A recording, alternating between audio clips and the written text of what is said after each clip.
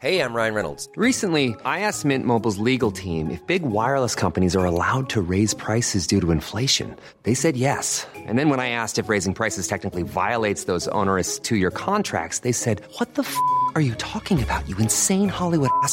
So to recap, we're cutting the price of Mint Unlimited from $30 a month to just $15 a month. Give it a try at mintmobile.com/switch. $45 up front for 3 months plus taxes and fees. Promo rate for new customers for limited time. Unlimited more than 40 gigabytes per month. Slows full terms at mintmobile.com. I'm Daniel Miller, host of the Los Angeles Times podcast, Larger Than Life, and this is OPP.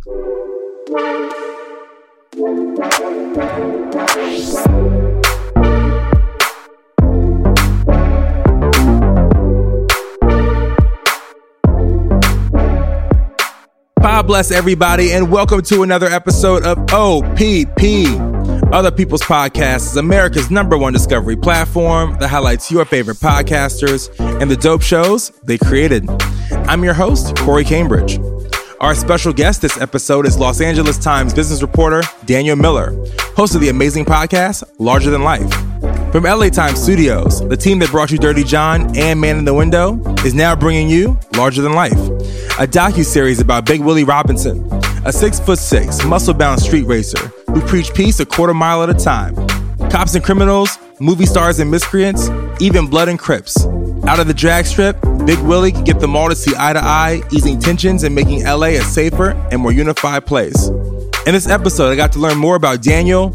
We get into his podcaster's picks, and of course, we get into his dope show, Larger Than Life. Let me introduce you to Daniel Miller. Boom, there we go. Daniel, what's up, man? How's everything going? I'm doing all right. Thanks for having me. You know, after you hurt my heart here because of my Knicks hat, I don't know how I feel right now, but I like you. Well, it comes from a place of love. As a Lakers fan, we've had some tough years, so I have a lot of empathy for you as a Knicks fan. I mean, tough years. I mean, how many titles? I won't even count them out for you one by one. But you guys have titles too. I know it's in the past, but. You know, look, I'm always looking for the bright side of things. Yeah, I think Nixon was president last time we won some titles. Yeah, we can boast a title or two in the Obama era. Are you from LA? I am. I'm from Los Angeles, born and raised. Yo, what's the vibe like in LA, man? Because I know that I'm from Virginia and I moved to New York City, and I was able to see a large. I guess I was a part of the wave of the change of seeing New York City develop into this new thing and Brooklyn develop into this new thing. But what about for yourself? Like, how's LA changed? Well, I think LA's having this incredible moment. Our food scene is just next level these days. Art and architecture as well. It's a fascinating time to live here. We have such a diverse city. I wouldn't trade it for anywhere in the world. Tell me your journey of how you got over to the LA Times. So I grew up in Los Angeles, like I said. I grew up reading the newspaper every morning at, the breakfast table. And I would always first turn to that sports section. I used to read a columnist named Jim Murray, legendary columnist here at the LA Times. And, from an early age, I wanted to be a writer. And the LA Times was always this dream. I joined the paper in 2013, started covering the entertainment industry. Which is something that I had done in the years prior as well. I worked at the Hollywood Reporter covering the business of Hollywood. And so that's what brought me to the LA Times. And I spent about 5 years doing that here.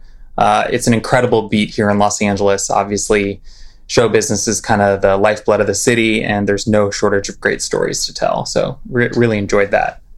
What part of LA did you grow up in? So I grew up in West LA. And went to UCLA for college, where I wrote for the Daily Bruin, the school paper. So I really did stay local. Covered sports for the Daily Bruin, covered the football team, mediocre football team at the time. I think that it gives me a unique perspective here at the newspaper, being from here, having a sense of how the city has changed over the decades. And we explore some of that in the Larger Than Life podcast. The main subject, Big Willie Robinson, this legendary street racer, his heyday was before I was born. But parts of his story, do take place in an era that I recall. And I like to think that I can bring a little something to the story because of that. One thing, too, when you grow up in an area, I joke with my friends here in New York City, I say, man, you're at an advantage, disadvantage, because you live in such a great city that where else do you go? You know what I mean? Like, New York offers Sure. so much and LA offers so much. Like, from growing up in LA, what has been the biggest difference in LA from when you grew up and to now? Because I know a lot of people from New York have moved out there too in recent times. Sure. Well, I think this might sound a little wonky, but it's true. I have to say, transportation and the way people get around the city has vastly changed in the last decade or so. I mean, we had a subway that was built decades ago, and I think it took quite a while for it to gain real traction. But look, freeway traffic isn't going away, and our public transportation system has continued to grow.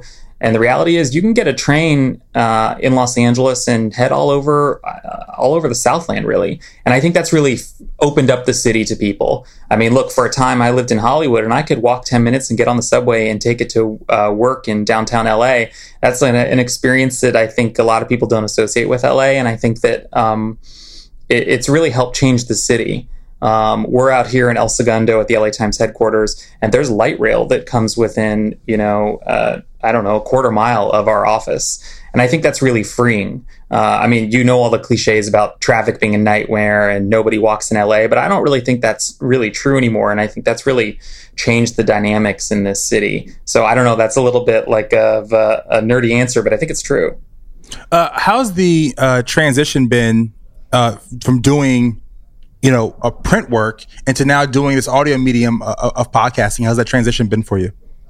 Oh, it's been a fascinating journey to learn how to put together a podcast and immerse myself in the world of audio storytelling.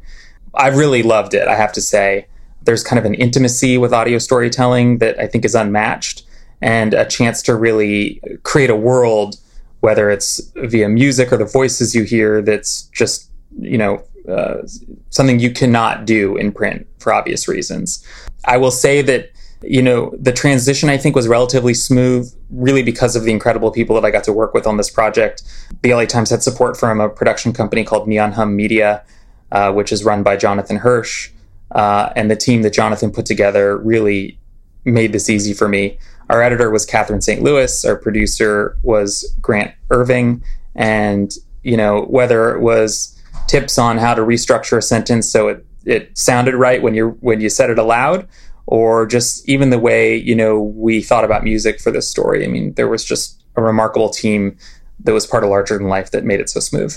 I want to take this kind of back in the day before we get to the current moment.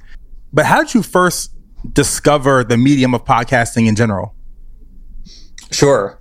So I am not embarrassed to say I discovered it via Serial. I think probably like many people, many Americans, frankly, Serial was the entry point for me. I was captivated by it, and then just as a listener, but then of course as a journalist, the level of storytelling and the way that that tale was teased out over this multi-episode arc, it really resonated with me. I would say the podcast, though, that for me really solidified my interest in the medium was S-Town. I just love the sort of slow burn nature of it, the twists, and it was just the world that the creators built was just so evocative, this sort of Southern Gothic world. I just, I was hooked. Was there an instant moment where you realized you would want to start a podcast, or you would want to step into this world? I have to say it came with this project on Big Willie Robinson. It wasn't listening to Serial or S-Town or any of the other podcasts that I became interested in. I certainly admired the medium, and I think maybe thought about it in the abstract, but it wasn't until I learned about Big Willie Robinson and his story that I thought, I want to do this. Yeah, let's get into Big Willie Robinson and Larger Than Life, this new amazing podcast. I listened to the first 2 episodes yesterday, and I'm a really, really big fan. I wasn't aware of his story, so tell us who Big Willie Robinson is. Oh, well, thanks. I appreciate you listening. I'm glad you enjoyed it. Big Willie Robinson was an underground LA legend. He was a street racer who pushed a vision of peace through wheels, and it actually worked. He eventually got buy-in from cops and politicians and the powers that be in LA, and the city came together to give him the tools he needed to make street racing safer. A lot of his story takes place in the wake of the 1965 Watts riots, which I think really revealed for all the world just how fractured and damaged LA was. This was largely a segregated city, a city whose police force was known for its brutality and racism. And Big Willie pushes a message of peace, and it really resonated. You know, his heyday was in the 60s and 70s and 80s. He died in 2012, and his group, the Brotherhood of Street Racers, lives on. You know, it's an interesting message because I think these days it can seem kind of Pollyanna, the idea that cars can heal wounds and bridge divides. But, you know, as the podcast lays out, it did work. A lot of folks aren't familiar, you know, me being a New Yorker, I'm not familiar with car culture and what it's like in LA. What is the significance of car culture in Los Angeles? Sure. So I think you could argue that LA is the, you know, car culture capital of the country, if not the world, whether it's, you know, the muscle cars of the 60s, the low riders of the 80s and 90s, a lot of the culture that we all know, culture that you've seen in movies like The Fast and Furious. It was created here. Look, we are the city of the car, and people express themselves via their rides here. It sounds a little cheesy, but it's the truth. Yeah. And look, you're spending an hour or two in your commute, maybe. You want to be comfortable. You want to have fun. You want to be fast. You want to be able to express yourself. And I think that that's kind of the backdrop of this podcast. We do get to explore Southern California car culture and the history of it. You know, street racing, of course, here we've got, you know, at least late at night, we've got some wide open boulevards. You know, that really developed here too. Millions of people have lost weight with personalized plans from Noom. Like Evan, who can't stand salads and still lost 50 pounds. Salads generally for most people are the easy button, right? For me, that wasn't an option. I never really was a salad guy. That's just not who I am. But Noom worked for me. Get your personalized plan today at Noom.com. Real Noom user compensated to provide their story. In 4 weeks, the typical Noom user can expect to lose 1 to 2 pounds per week. Individual results may vary. What was the light bulb moment for you that you were going to cover Big Willie Robinson and tell his story? Why this story? So I first learned of Big Willie Robinson in spring 2017. I was out at a dusty car lot in the San Fernando Valley for a story entirely unrelated to the street racer. And I stumbled upon one of his old race cars. It was being stored on this old car lot. And I learned a little bit about him then. The car was in bad shape, battered, you know, it was missing its roof. And when I, you know, heard about him, I was so intrigued because here was this outsized character who accomplished so much. And yet this race car was kind of wasting away on this car lot. And I just had to know more.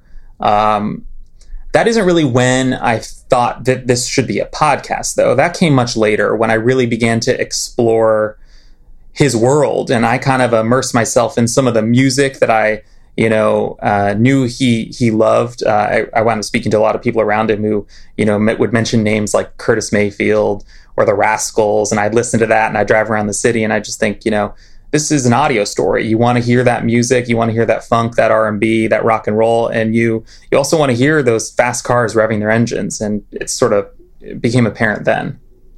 What were the challenges for you? This is your first podcast. So was there a learning curve, and what was that learning curve process for you in producing this?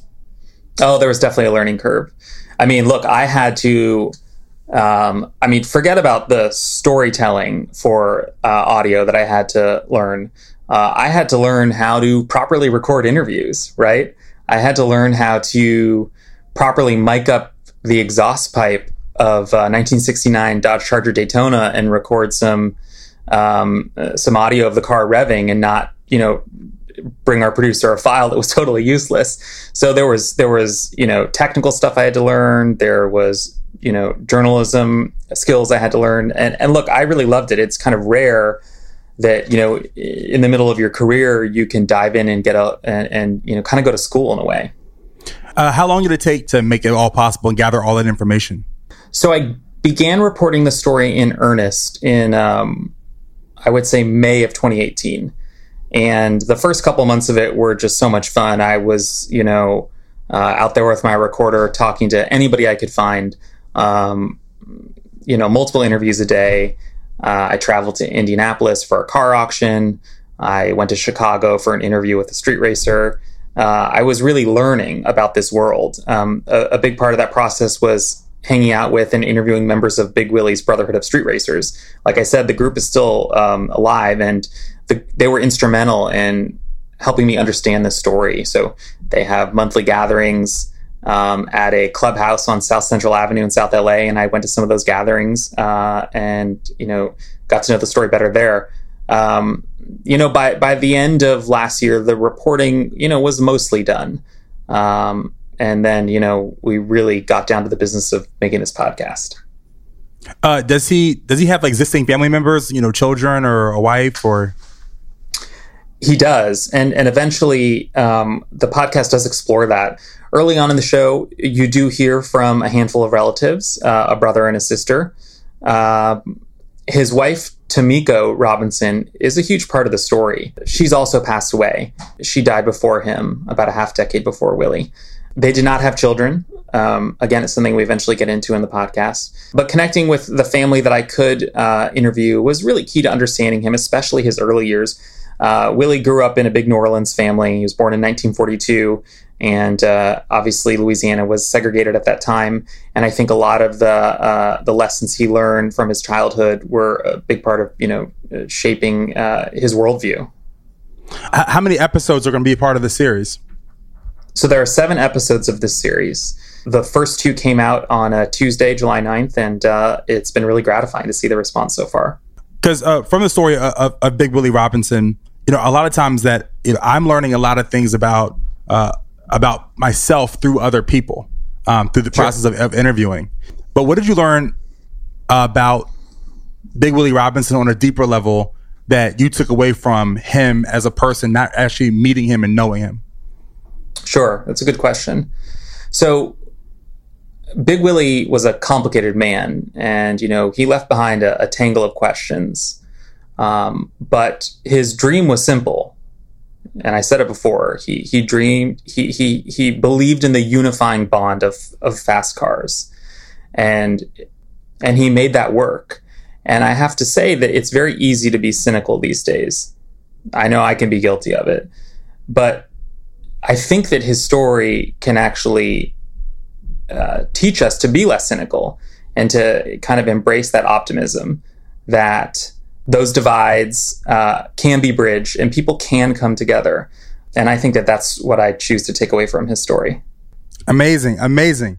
All right. So Daniel, we're at a part of the show that I call our podcasters picks, where I ask today's subject to give me 3 podcasts that you enjoy and that you love and describe them to us. So give me 3 podcasts that you enjoy, my man.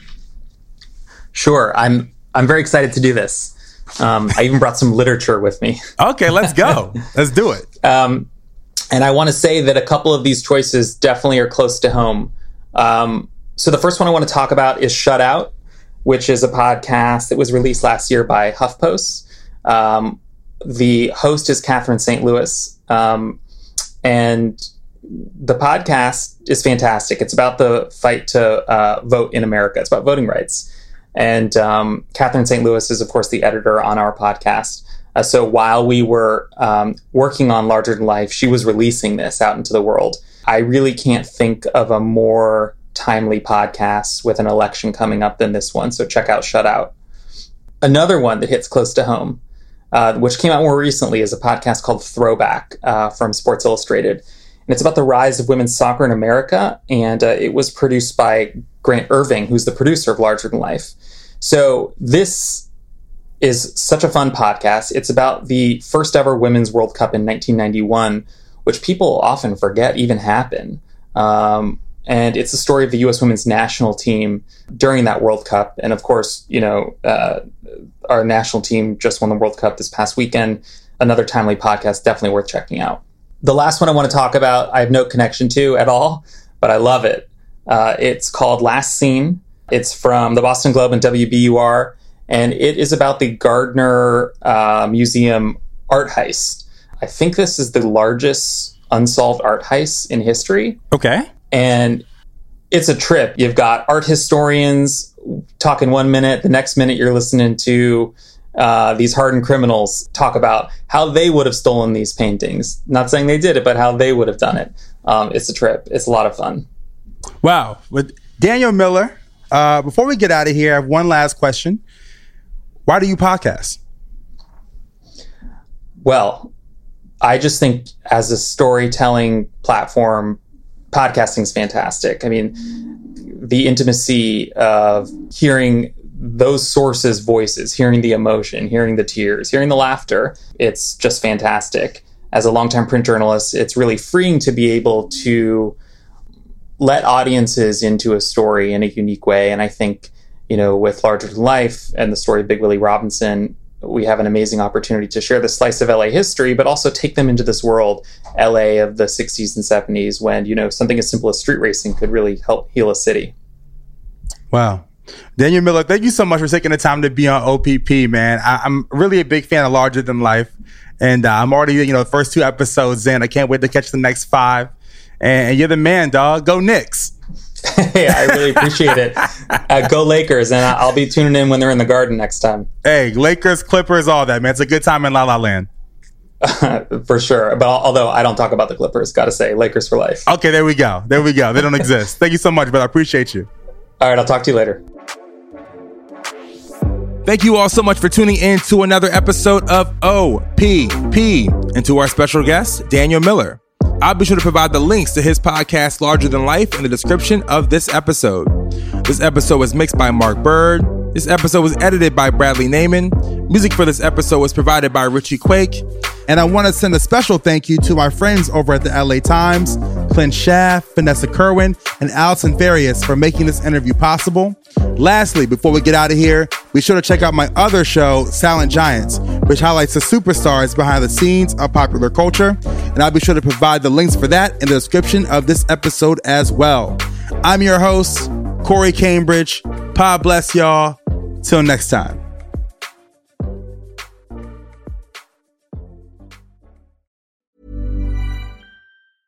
Hey, folks, I'm Mark Maron from the WTF Podcast, and this episode is brought to you by Kleenex Ultra Soft Tissues, your ally to help tackle your allergy symptoms this season. I love the change of seasons, but nobody loves pollen and all those other things floating in the air that make you sneeze during this nice weather. Kleenex Ultra Soft Tissues are hypoallergenic and allergist approved, so fight back against watery eyes and runny noses without worrying about irritating your skin. For this allergy season, grab Kleenex and face allergies head on.